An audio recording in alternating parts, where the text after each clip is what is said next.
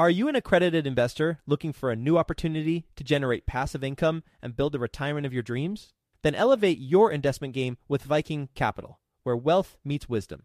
Whether you're a seasoned investor or just starting out, Viking Capital can help guide you towards financial freedom through passive real estate investing. With strong and transparent underwriting, Viking identifies low-risk opportunities with the goal of preserving investor capital and maximizing long-term growth potential. And their accessible and responsive investor relations team will help you understand how each investment will impact your unique financial goals. With $800 million in assets acquired, more than $230 million in equity raised, and more than 5,000 units under management, Viking Capital is your path to early retirement. To learn about Viking Capital's latest investment opportunity, which is available for you right now, visit go.vikingcapllc.com/best.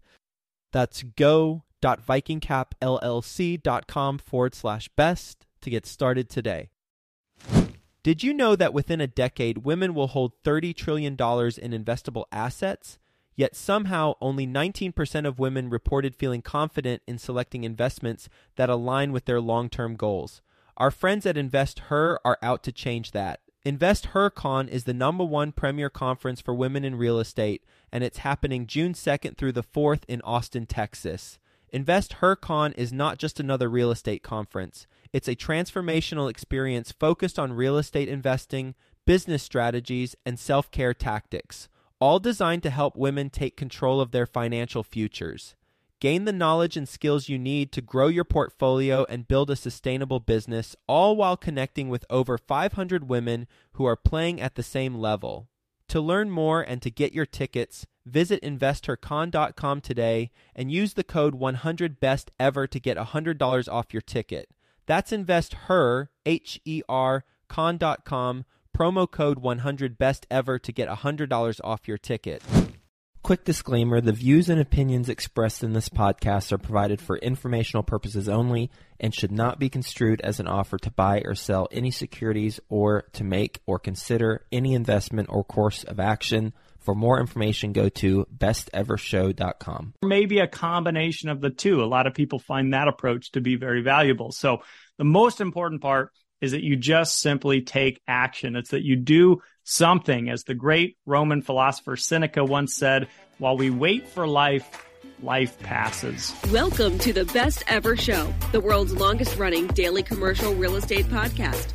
Our hosts interview commercial real estate experts every day to get you the best advice ever with none of the fluffy stuff. Welcome back, best ever listeners, to another episode of Passive Investor Tips. In this episode, we're talking about, should I be an active or passive investor? That's the question for you, and this is how to decide. Disclaimers as always, I'm not a financial advisor. I'm not telling you or anyone what to do. This is simply for educational purposes only.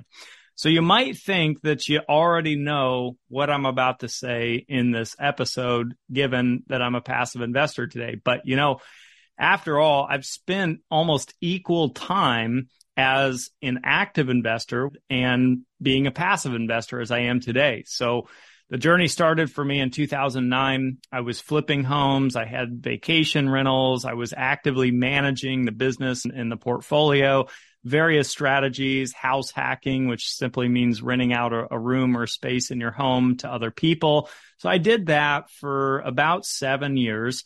And then I made a decision to become a hands-off or passive investor, if you will, a limited partner in syndications, where I'm relying now on other people and their team, their expertise, their ability to execute a business plan, their ability to buy and underwrite and sell larger commercial real estate. So with that in mind, let's talk about you and which strategy may be best for you. I want to dive into a couple things, starting with skill sets required for each of these strategies. I will start with being an active investor, which simply means having an active involvement in the actual business itself or the real estate that you're acquiring.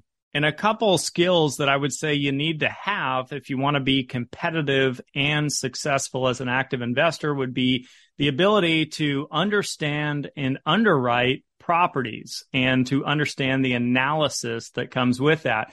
The ability to find deals off market, that gives you your competitive edge. The ability to assemble teams and manage people. A conservative and realistic approach to project future and current expenses and potential returns for the deals that you're doing, the ability to follow through on a business plan. And finally, you must have the time to be able to dedicate to all of this. And the bottom line is that you should be compensated for your time, effort, and energy. So if you're doing an active deal where you're the person, then you should have a higher return or higher dollar for dollar amount compared to doing a passive deal. Otherwise, you got to ask yourself, what are you doing? So you might be doing an active deal because you want to learn the foundation of real estate, or you're a handyman or handywoman. But just remember that if your returns aren't any better, your expected returns, than a passive deal, then you are giving your time away for free. So always keep an eye on that. You never want to take your eye off the ball of other things you could be doing to generate income in your life. So to that point, being an active investor should bring you more profits in return, which is why a lot of people start with active strategies. We could talk about single family and small multifamily and you being that person, but a more sophisticated approach or a more advanced approach to being an active investor could be being a general partner or being a JV, a joint venture, and structuring things that way, where if you have limited capital to start with, which was my case and why I became an active investor first to build up the nest egg and then go passive, this is a great approach, being a GP or a JV, because you could potentially raise money from other people and other investors to do the deals, even if you yourself don't have much money to start working with. So always seek licensed counsel if you're going to be structuring these kinds of things. You're playing in the world of securities in a lot of cases. So not financial advice, but just something to think about in another approach to being an active investor if you're working with limited capital. We'll get back to the show, but first, some sponsors I'm confident you'll find value in learning more about. When it comes to scaling your real estate business, is lack of capital holding you back? Raising private capital on demand can be a major challenge, but you can get the knowledge and tools you need to succeed when you attend Dana Cornell's 3-hour Raise Capital Masterclass live. After starting out with no capital or relationships, Dana has raised over $2 billion, that's with a B, $billion twice in the last 20 years, and he has made it his mission to share the best of what he's learned with business owners and real estate investors like you. You can learn more at danacornell.com/best ever. Dana's Raise Capital Masterclass allows you to immediately unlock and raise capital on demand, drastically increasing your business's growth. If you're ready to take your business to the next level, go to danacornell.com/best ever and enroll today. And right now, Best Ever listeners, you can enroll for over $500 off. Go to danacornell.com/best ever. I'd like to introduce you to my good friends over at PassiveInvesting.com, a private equity real estate firm based out of the Carolinas. PassiveInvesting.com makes it easy for you to start investing in real estate. They focus on acquiring institutional quality apartments and self-storage facilities with private accredited investor funds. They also have a real estate debt fund that offers hard money loans to local fix and flippers across the U.S., which currently has a 0% default rate. With a portfolio of over $700 million in assets and controlling over $250 million in equity, they know how to secure the best deals and how to avoid the red flags. If you are interested in learning more, please reach out directly to PassiveInvesting.com and request the free Passive Investor Guide that outlines the 7 red flags for passive apartment and self-storage investing. Visit PassiveInvesting.com/red flags to download that PDF now. That's PassiveInvesting.com/red flags. All right, so let's switch gears real quick and let's talk about being a passive investor, which just simply means not having a material participation in the business or deal itself. So you're effectively investing in someone else's deal or someone else's business as a hands-off investor. So the skill set required for this, and yes, it does require a skill set, to be competitive and to be successful would include a basic understanding of property analysis and just how real estate works fundamentally, the ability to network and find deals, and the ability to manage your finances and personal budget, the ability to identify conservative underwriting when you're vetting deals and doing your due diligence, and the ability to relinquish control and just simply let others run the deal, make the big decisions, and do what they do best. And the bottom line here as a passive investor is that the beautiful thing is that you can free up your time. So a lot of LPs, limited partners or passive investors, have other careers or professional interests that they're focused on full time. So they just want the diversification to be able to invest in real estate, but not have to be the landlord, so to speak. And this is just a way to build up supplemental income, to expand your income without sacrificing more of your time. This strategy typically requires you to have a fair bit of capital to work with. But I do want to throw a disclaimer to that because technically you could start for as little as $10. If we take the example of investing passively for passive income in a publicly traded REIT, a real estate investment trust, well, these days it's basically free to open up a brokerage account or an IRA. And some of these REITs on the public stock market trade for as little as $10 per share. So open up your brokerage account, fund it with $10, buy one share. And by technical definition, I suppose, you're a passive investor at this point. But I'll tell you, the reason I didn't start out by being a passive investor, even if I had had the knowledge that I have today, I still wouldn't have started out as a passive investor because you got to run the numbers and look at the reality of it. Let's say I had $25,000 to start with. That was the total amount of capital I had to deploy into something. So if I did a passive real estate deal with $25K and let's say it had an 8% annualized return and maybe a potential of a 20% upside.